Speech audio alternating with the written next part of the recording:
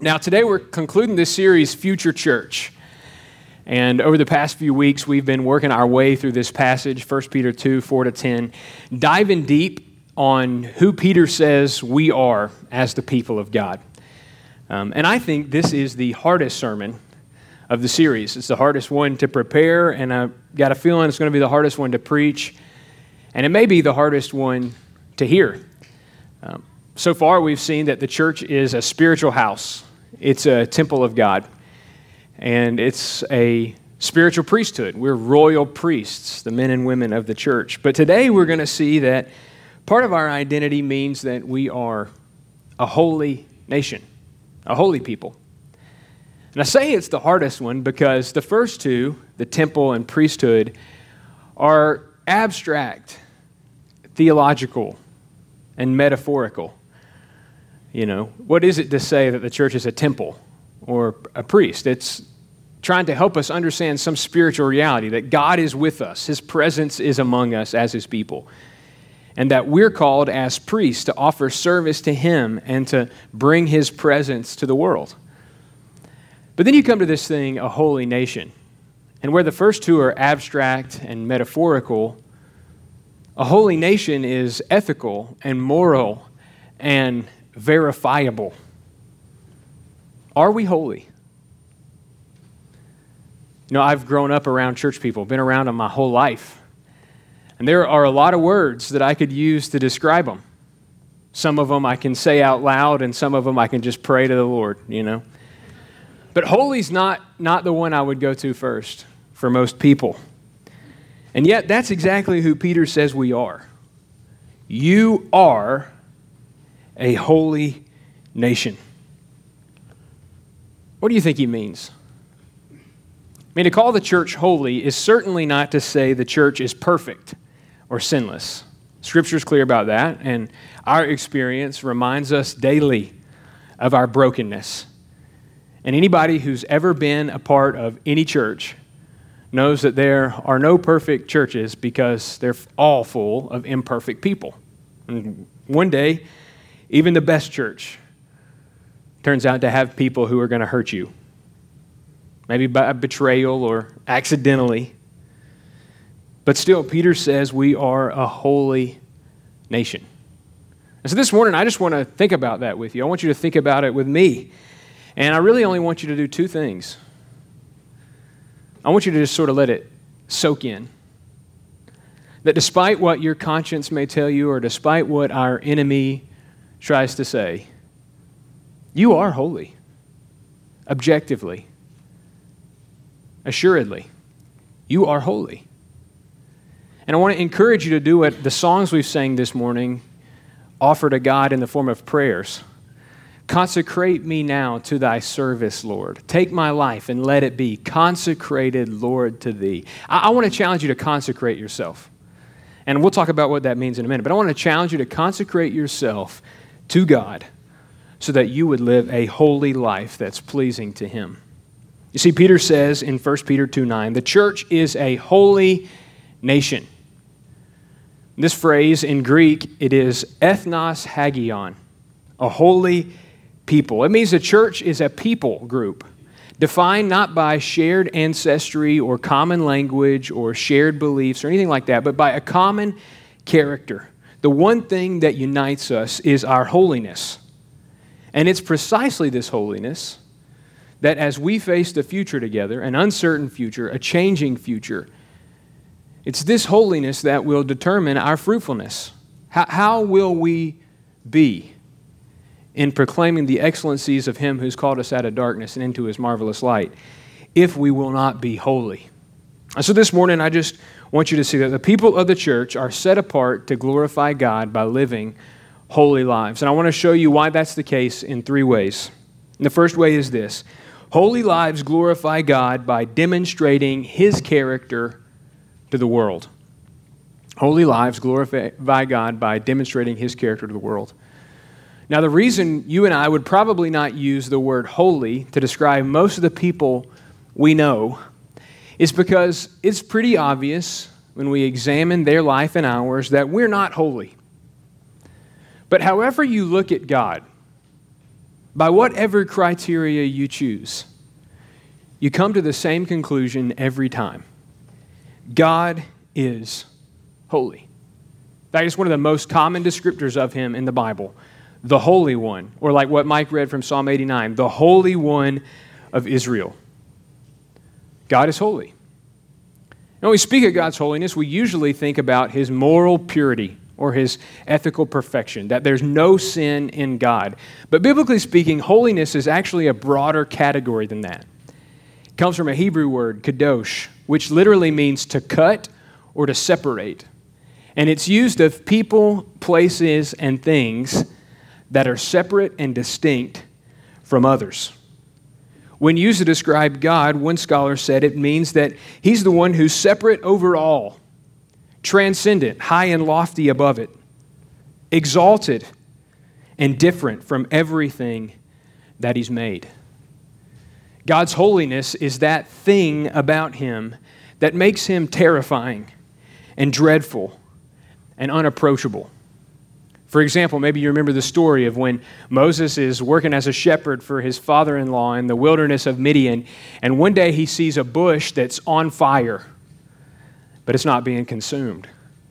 And so he says to himself, I think I'll turn aside here and check out this bush that's on fire but not being consumed. And as he came close, a voice spoke to him from the burning bush, and I want you to listen to what the voice said. Do not come near. Take your sandals off your feet, for the place on which you're standing is what? Holy ground. And he said, I'm the God of your father, the God of Abraham, the God of Isaac, and the God of Jacob. And Moses hid his face, for he was afraid to look at God. That's the holiness of God. It's what the people of Israel experienced at Mount Sinai in Exodus 19. We looked at that passage in detail last week. And after God speaks to Moses in Exodus 19, he tells him to go down the mountain and consecrate the people. Tells them to take a bath and change their clothes because they're about to meet with God. And after the people have consecrated themselves, set themselves apart for the Lord, God descends on top of Mount Sinai in a cloud. And the people at the foot of the mountain look up, and all they hear is thunder, the blast of a trumpet, and they see lightning flashes. And Moses tells us that the people trembled. It's what Isaiah experienced in Isaiah chapter 6. Do you know this story? You could turn there and look at it with me if you want. Isaiah was a prophet serving the Lord in Jerusalem. And one day he went into the temple to pray. And this is how he describes his experience. He says, in the year of King Uzziah's death, I saw the Lord sitting on a throne, lofty and exalted, with the train of his robe filling the temple. Seraphim, these are angels, stood above him, each having 6 wings. With 2 of his wings he covered his face, and with 2 he covered his feet, and with 2 he flew. And one called out to another and said, Holy, holy, holy is the Lord of hosts. The whole earth is full of his glory. And the foundations of the thresholds trembled at the voice of him who was calling out, while the temple was filling with smoke. And then I said, Woe is me, for I am ruined, because I'm a man of unclean lips, and I live among a people of unclean lips. For my eyes have seen the King, the Lord of hosts. That's the holiness of God. God's not holy. He's not holy, holy.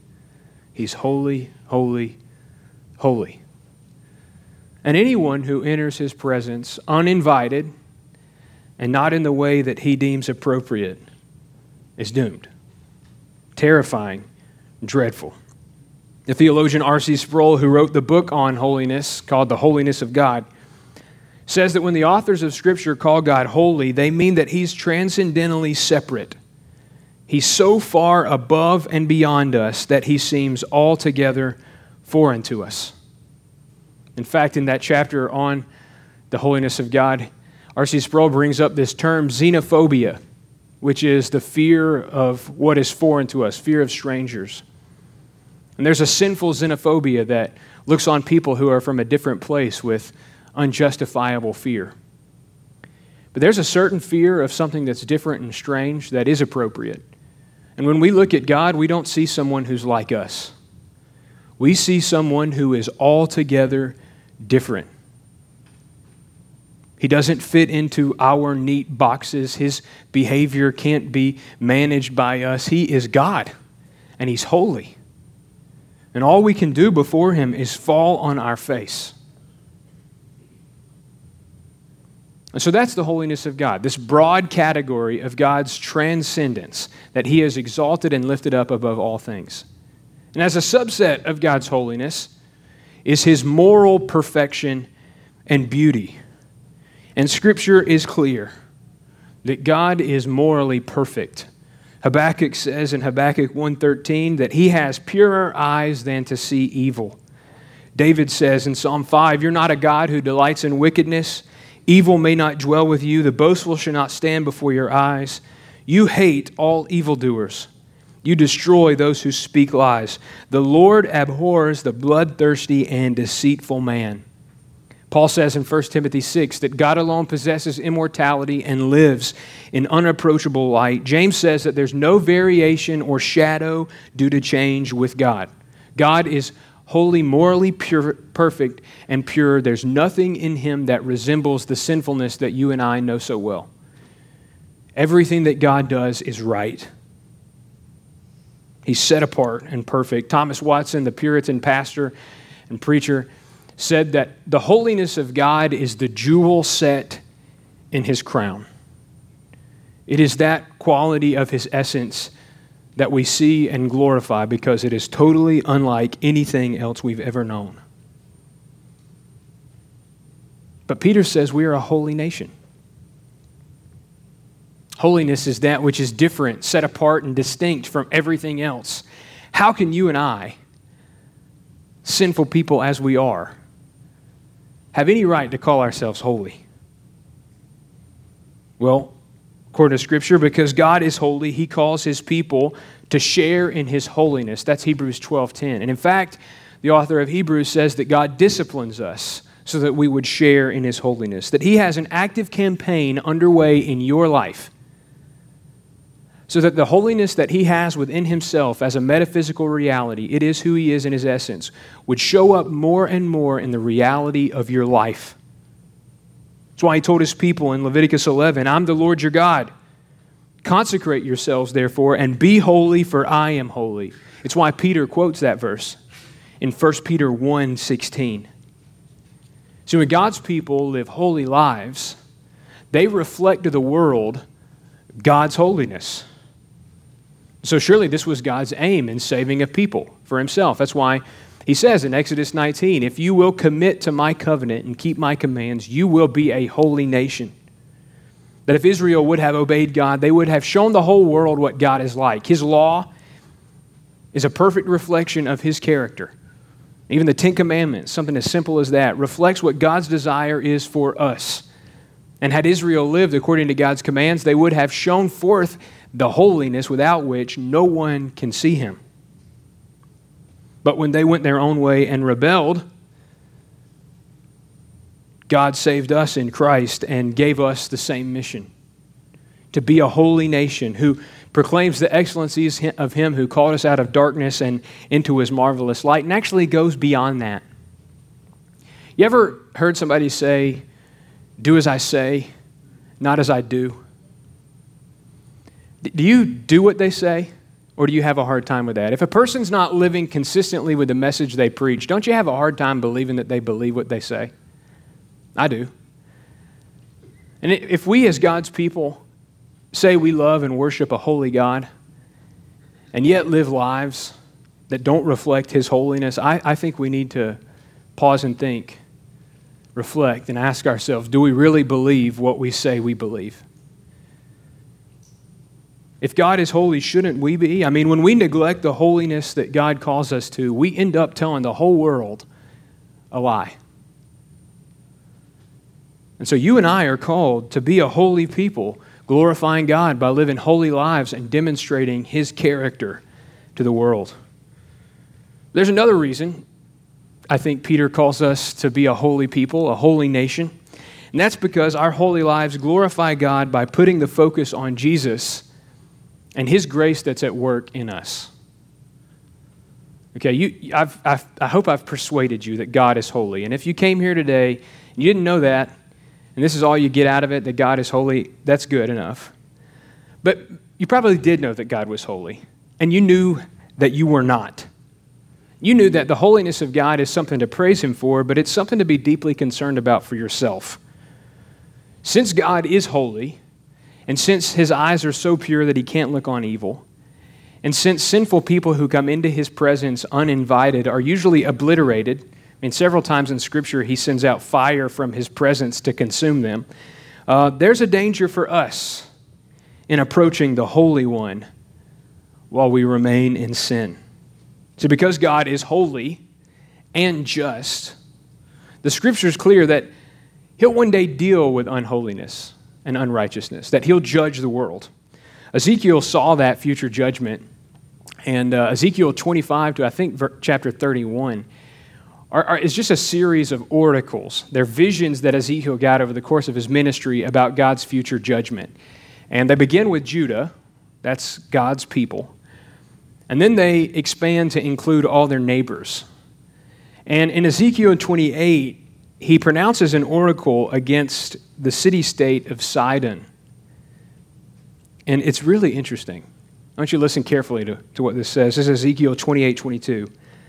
The Lord says, "Behold, I'm against you, O Sidon, and I will manifest my glory in your midst. And they shall know that I'm the Lord when I execute judgments in her and manifest my holiness in her." See, it's great to stand in a distance and to see God's glory on the mountaintop and to be afraid and tremble at the sight. It's another thing to have that glory show up right in the midst of a wicked people. That's a dangerous request. God's holiness compels Him to act against sin, and when He manifests His holiness, it pours out on sinful people in judgment. That's why the angel in the book of Revelation, who's given the task of pouring out the third bowl of God's wrath in Revelation chapter 16, says this, "Just are you, O Holy One, who is and who was, for you brought these judgments. For they've shed the blood of saints and prophets, and you've given them blood to drink. It's what they deserve." God's holy, God's just, and He acts towards human sinfulness with wrath. That's a really scary thought. All of us who are guilty of sin will one day give an account to that God, the God that Scripture calls a consuming fire, with eyes so pure that He can't look on sin. That doesn't describe us.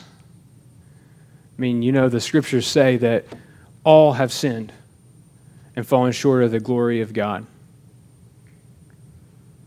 That we all, like sheep, have gone astray. Every one of us has turned to his or her own way. We all stand before a just and holy God, condemned. It is what we deserve. And yet God loves us.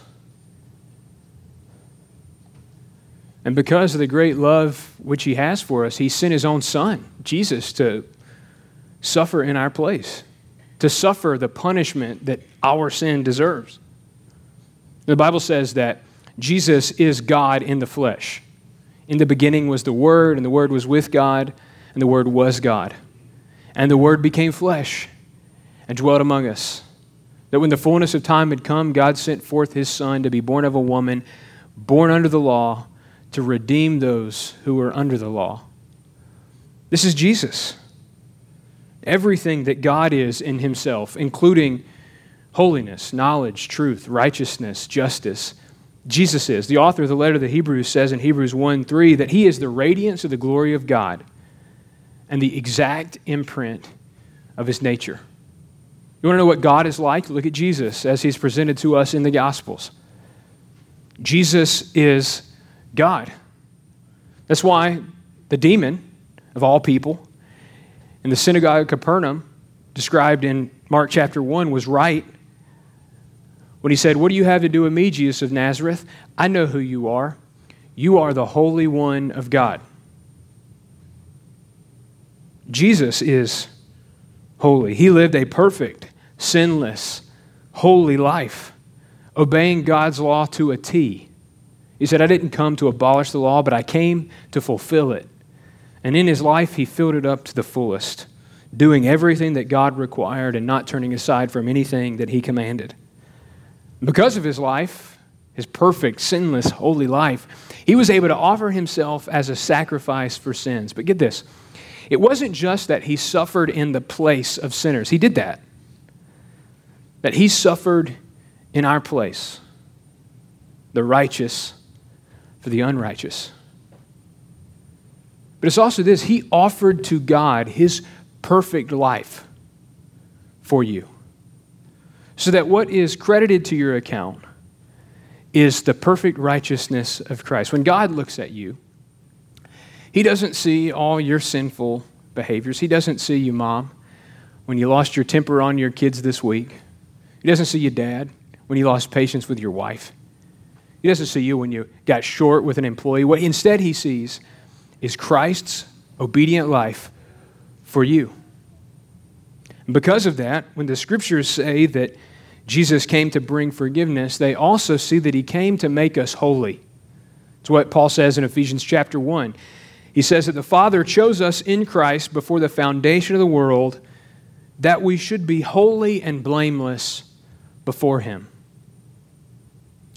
God didn't look through time to see you and say, hey, you know what? They're going to make a bunch of mistakes, and I'm going to send my son to forgive them of all their mistakes so they can get a fresh start, and then they can do better. And finally, knowing what they know and knowing that I love them so much, they'll always choose to do what's right. But God looked through time and saw you in your sin, and he said, I've got such a good plan for them. I'm going to send my son to suffer the penalty they deserve and to live the righteous life that they never can, so that when they stand in my presence, they won't stand there covered in their own filth, but they'll stand there in the white robes of righteousness that my son earns. God's plan for you is that you would be holy and blameless before him. And you know, when God plans something, he always finishes the task. You will be holy and blameless in his presence. Because you're in Christ, and by that, because you have trusted in Jesus, now everything that's true of Jesus is true of you. You're adopted into God's family. You are a child of God. Your future is secure with Christ in heaven. And you are now a new creation. And day by day, you're being conformed to his image. An image that Paul says in Ephesians 4:24 is true righteousness and holiness. And so day by day, moment by moment, bit by bit, you are becoming who God says you already are. You are holy in Christ. And when you stand before God complete, you will be holy. And thus the church is truly a holy nation, both objectively, that God says we are holy, and progressively, day by day, subjectively true, that we are becoming holy. That's why the New Testament says over and over, the people of God, that they are saints, holy ones. And that's what you are. So it should be obvious that if our holy lives reflect God's character back to the world, then our holy lives also serve the mission that God's given us. If we're called to proclaim the excellencies of him who's called us out of darkness and into his marvelous light, we're not pointing to ourselves as proof. Instead, we're pointing to Jesus, that we're forgiven sinners saved by grace through faith. We got no room to boast, that everything I am because of Christ in me. That's all we preach and all we proclaim. Instead of trying to take the credit for all the things we think we've done, we point back to him. It's all about Jesus and his grace at work within me. I think that's what Jesus means. And this is one of our favorite things to talk about around here. I hear people say it all the time. We're called to be a lighthouse. Called to be a lighthouse. Jesus says we're called to be a city on a hill and the light of the world. He says a city on a hill can't be hidden. Nor do people light a lamp and put it under a basket, but they put it on a stand, and it gives light to all in the house. In the same way, let your light shine before others, so that they may see your good works and give glory to your Father who's in heaven. So when we live the holy lives that God's called us to live, we put the focus back on Jesus and His grace at work within us, and we glorify God by doing it. You know, I think the danger here is if we don't live a holy life, if we don't allow Christ's life to take root in us, we end up telling the world a lie about Jesus.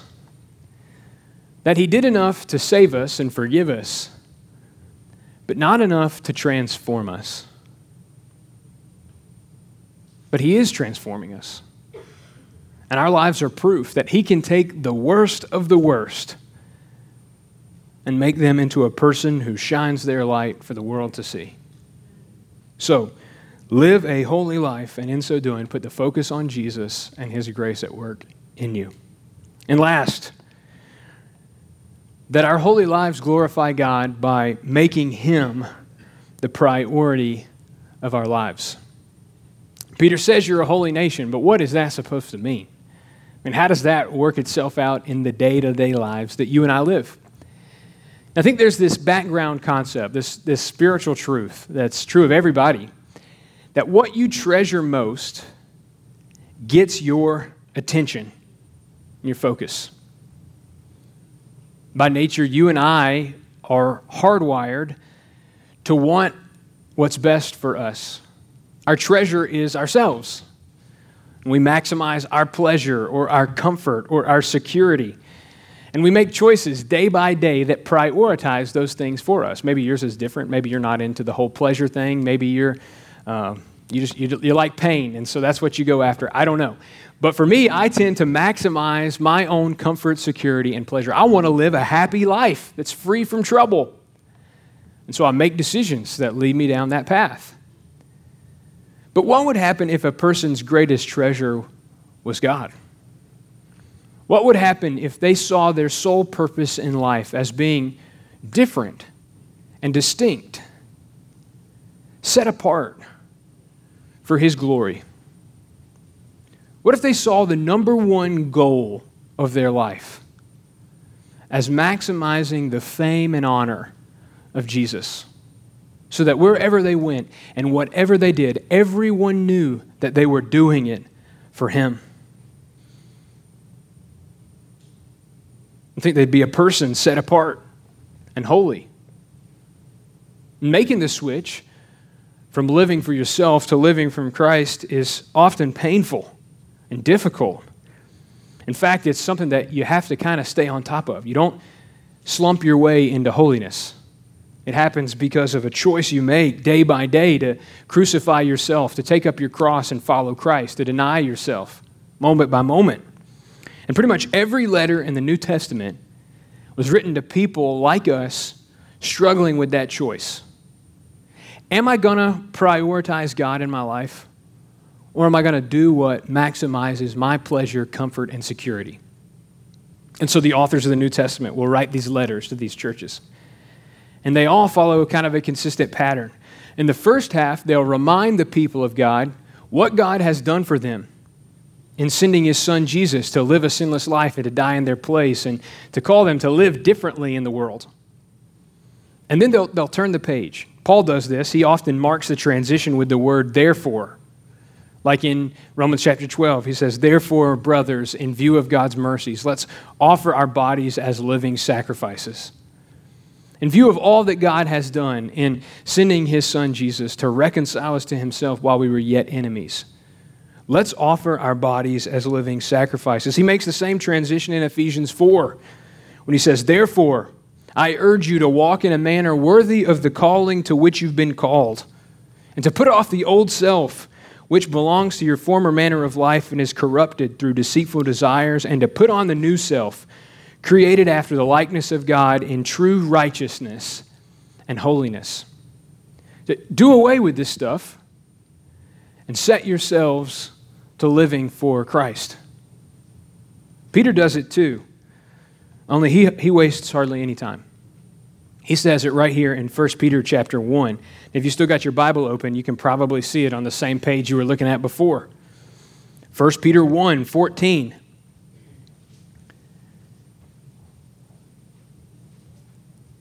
As obedient children, do not be conformed to the former lusts which were yours in your ignorance. But like the Holy One who called you, be holy yourselves in all your behavior, because it's written, you shall be holy, for I am holy. I mean, if you were going to take one description of the church and throw it out because of how short the reality falls, it'd have to be the holiness of the church. And yet, it's the one thing that over and over and over, the authors of the New Testament, the fathers of the church, preachers and pastors through the centuries consistently place before our eyes. Be holy, for I, the Lord your God, am holy. Without a holy life, the world will never know the God who is, the Holy One. Without the holy lives of God's people, no one will ever understand the truth of the gospel, that Jesus Christ came and lived a sinless life to save us from our sins and to transform us so we'd no longer be conformed to the way of life that we were born into, but that we would be transformed to be like Him. Without the holy lives of God's people, nobody will ever know how worthy God is of all that we are and all that we have. It's abstract. A lot of God talk. But who's going to take it seriously enough to conform their lives to that truth? Reality is this: because you are in Christ, you are holy, objectively. And yet, God is calling you to live a holy life, to make God your priority. Our world is full of temptations. You have an indwelling sin nature, the Bible calls the flesh. You have an enemy who's prowling around like a roaring lion, seeking somebody to devour. And he's going to try to put things in your path that get you off course. But you and I are set apart for holiness, to live differently in the world. And when you and I, by the power of the Holy Spirit, say no to sin, and yes to righteousness, yes to God's way, we glorify Him by making Him the priority of our lives. When you say no to greed,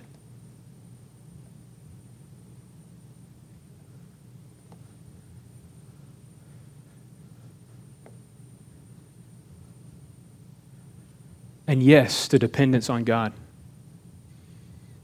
you prioritize Him and live a holy life. When you say no to filthy speech and dirty jokes and lies and self-serving flattery,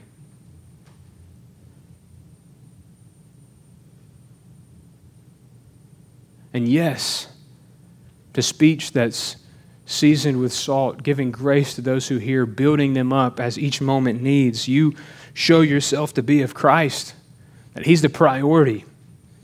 When you say no to immoral behavior of every kind, saying that my life is too short and God is too beautiful for me to give myself to these pitiful excuses, you show yourself to be of Christ, to be one of God's people, a holy people, a people set apart, a people as God's chosen, treasured possession from among all the peoples of the world. You alone are loved by God like that. I don't know what the future holds for the church. No. I'm pretty high on the church after today, to be honest with you. Hearing y'all sing like that, I'm bearish, But I don't know. Maybe the church, as we've known it in the West for the past 500 years, is headed for some kind of terrible crash. And pretty soon we'll all be meeting in our homes and meeting in prison cells, and some of us are going to die for our faith. I don't know. But as long as there's a church, she will be a holy people, set apart for the glory of God by living a life of holiness. And if we want to make a difference in the world, if we want to be part of what God's doing in saving a people from every nation, tribe, and language, if we want to see Luling, Texas transformed by the power of the gospel, it's not going to be because we went about life our way, doing what makes us feel good, what keeps us safe and secure. It's going to be because we wholeheartedly consecrate ourselves to God, choosing to live His way, to speak His way, to go where He goes, being His holy people. And so as we close this morning, can I just remind you before you leave of the God you serve? You serve a holy God. There's no one like Him. No one as pure, as beautiful, as glorious as Him. Worship Him in this splendor of holiness. Offer back to Him a life that reflects His goodness to the world. Can I remind you of who you are in Christ? That on your worst days, you are still in Him and are still a new creation. The old has passed away, the new has come. That nothing you can do can separate you from the love that God has for you in Christ. You are holy, and don't let anybody tell you you're not. Don't let anybody tell you that you've made so many mistakes that it's not even worth it anymore. It's not even worth trying anymore. Maybe at one point you had a future and a hope, but now you've messed that up. No. You are in Christ, and you are holy. And when your progress is slower than you wish, and your mistakes are bigger than you ever thought possible, God looks at you, and He is delighted in you because you are in Christ. That's who you are. Leave here today assured of your holiness in Christ. And can I challenge you to consecrate yourself to Him? To take a long, hard look at the quality of life that you've been living. Ask yourself, if you stood before the Lord today and gave an account for everything you've done the past week, and every thought you've thought, and every word you've said, would you be ashamed? And in the quiet of the moment, would you in your own heart admit to God what He already knows? That you have been satisfied with sad substitutes for the life He's called you to live. That He promises an abundant life. And He says to take His yoke upon you and learn from Him. You'll find rest for your souls. That you'll know joy like you never thought possible. That you'll experience the love of God in Christ. Consecrate yourself. Maybe you need to say a prayer like this. God, I've made a mess of my life. But today, I want to get back to where I'm supposed to be. I want to live a life that honors you. I want to live a holy life. I want to live up to who you say I am in Jesus. Help me close the chapter and help me start fresh today for you. Is that what you need to say today? Will you bow your head with me?